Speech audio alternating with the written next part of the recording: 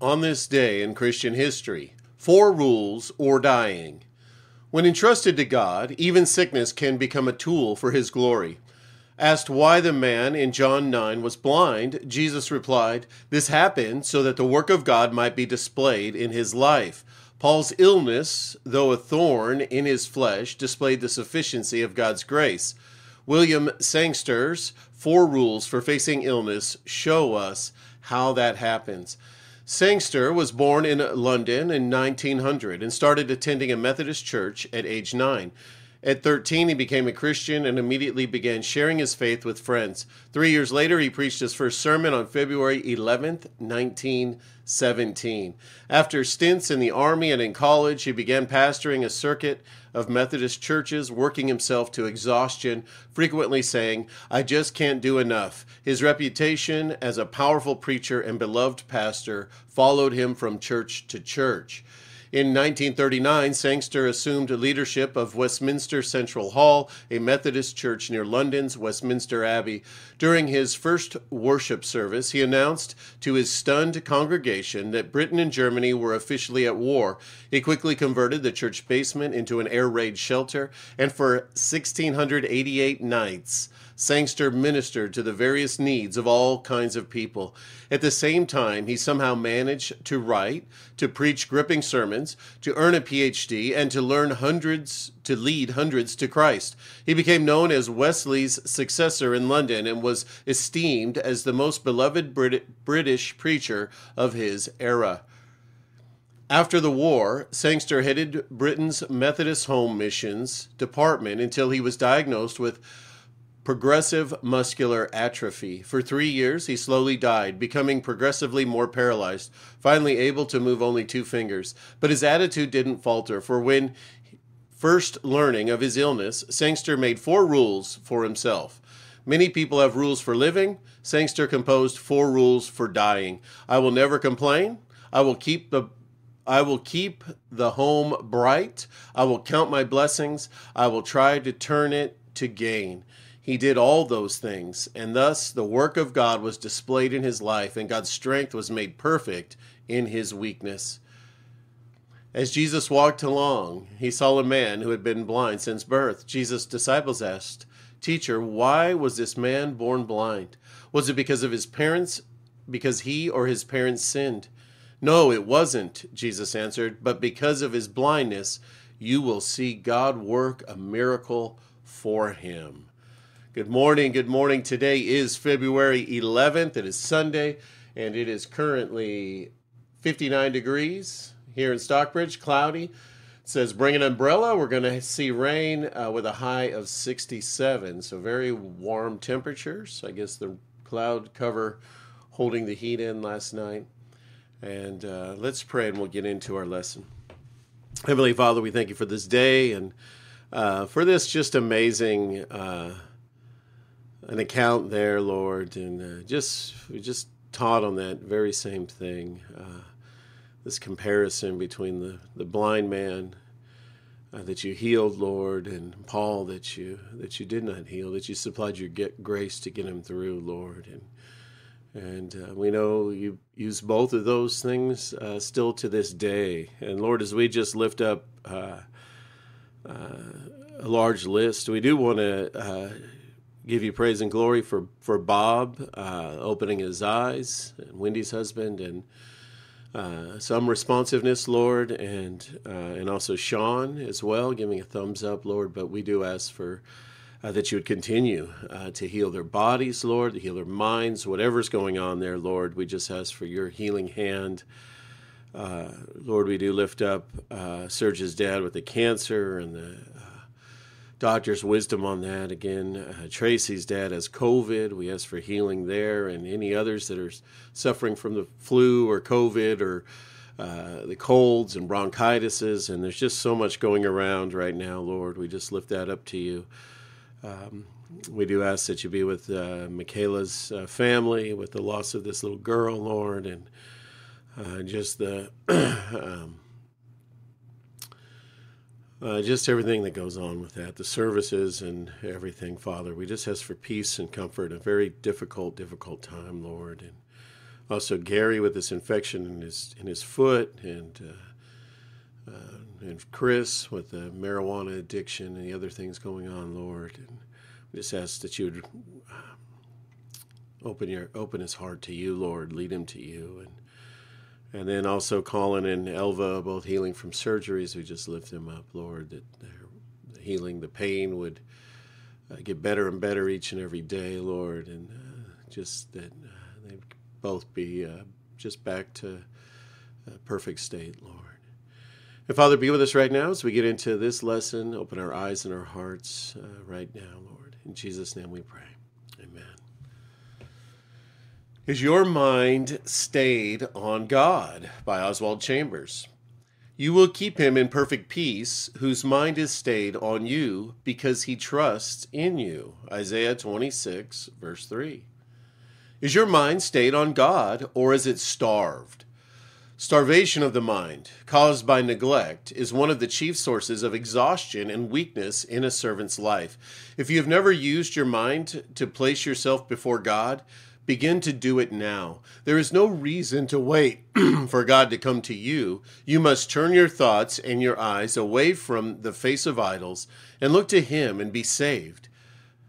Isaiah 45:22. Your mind is the greatest gift God has given you, and it ought to be devoted entirely to Him.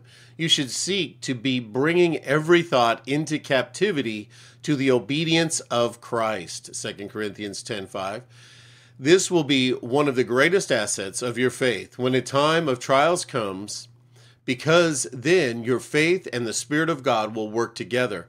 When you have thoughts and ideas that are worthy of credit to God, learn to compare and associate them with all that happens in nature, the rising and the setting of the sun, the shining of the moon and the stars, and the changing of the seasons. You will begin to see that your thoughts are from God as well, and your mind will no longer be at the mercy of your impulsive thinking, but will always be used in service to God.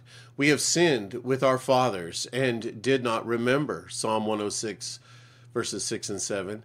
Then prod your memory and wake up immediately. Don't say to yourself, but God is not talking to me right now. He ought to be. Remember whose you are and whom you serve. Encourage yourself to remember, and your affection for God will increase tenfold. Your mind will no longer be starved, but you will be quick and enthusiastic, and your hope will be inexpressibly bright. Wisdom from Oswald Chambers. The life of Abraham is an illustration of two things: of unreserved surrender to God and of God's complete possession of a child of His for His own highest end. Wow, praise God. And our chapter for today is Matthew 26, verses 1 through 25. Subtitled The Plot to Kill Jesus. When Jesus had finished this discourse, he said to his disciples, "You know that the Passover is coming in 2 days, and the Son of Man is to be betrayed and handed over for crucifixion." Then the chief priests and the elders of the people gathered in the courtyard of the elegant home of the Jewish high priest, whose name was Caiaphas, and plotted together to arrest Jesus by stealth and kill him. But they said it must not be during the festival, Passover, otherwise there might be a riot among the people. Now, when Jesus was back in Bethany at the home of Simon the leper, a woman came to him with an alabaster vial of very expensive perfume, and she poured it on Jesus' head as he reclined at the table. But when the disciples saw it, they were indignant and angry, saying, "Why all this waste of money? For this perfume might have been sold at a high price and the money given to the poor." But Jesus, aware of the malice of this remark, said to them, "Why are you bothering the woman? She has done a good thing to me, for you always have the poor with you, but you will not always have me. When she poured this perfume on my body, she did it to prepare me for burial. I assure you and most solemnly say to you, whoever this gospel of salvation is preached in the whole world, I assure you and most solemnly say to you, wherever this gospel of salvation is preached in the whole world, What this woman has done will also be told in memory of her, for her act of love and devotion. Then one of the 12 disciples, who was called Judas Iscariot, went to the chief priests and said, "What are you willing to give me if I hand Jesus over to you?" And they weighed out 30 pieces of silver, and from that moment Judas began looking for an opportune time to betray Jesus. Now, on the first day of unleavened bread, Passover week, the disciples came to Jesus and asked, "Where do you want us to prepare for you to eat the Passover?" He said, "Go into the city of a certain man and say to him, 'The teacher says, my time to suffer and atone for sin is near. I am to keep the Passover at your house with my disciples.'" Accordingly, the disciples did as Jesus had directed them, and they prepared the Passover. When evening came, Jesus was reclining at the table with the 12 disciples.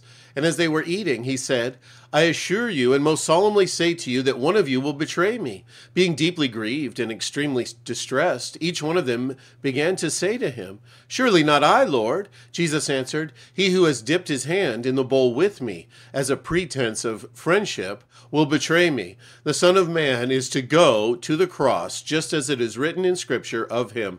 But woe, judgment is coming to that man by whom the Son of Man is betrayed. It would have been good for that man if he had never been born." And Judas, the betrayer, said, "Surely it is not I, Rabbi." Jesus said to him, "You have said it yourself." Wow. Heavenly Father, we just thank you for this day. We thank you for just a day set aside to worship you, to glorify you, to praise you, Lord. We do ask that you would help us to just give our minds over to you completely and totally, Lord. That every thought would be under captivity, Lord. That we would be totally and completely operating under your direction, under your word, your speaking to us, Lord, what we hear from you. And Lord, help us to hear that clearly, Lord, and help us to take the thoughts of the flesh, the thoughts of the enemy, Lord, and just place them under captivity, Lord, that we would just put them, take them captive, that we would take them and disregard them, Lord, and completely leave our minds open for your direction and your will and whatever you want to do. And so, Father, we just thank you. Lord, we ask that you would help us today, not just here at this fellowship, but all over, Lord, everyone gathering together, Lord. We do have this rain. We just ask that that wouldn't keep anyone away from worshiping you and glorifying you, Lord. And we just ask for a great time today as Pastor Daniel comes to share with us, Lord, that you would just guide his lips, and Lord, that we would hear exactly what we need to hear from you. And our meeting later, Lord, is in the same thing, that you would just guide, direct the leadership of this church, Lord, and all these just business and ministry, Lord. Unfortunately, these are everything. Everything is a business, Lord, and so we just ask for your direction on that aspect of it, and just that business and the ministry would just mesh perfectly, Lord, in all that we do. And Lord, we thank you for providing for us and for loving us, and we just ask for your blessing. In Jesus' name we pray. Amen. All right, guys, you have an amazing day. May the grace of the Lord Jesus Christ and the love of God and the fellowship of the Holy Spirit be with you all.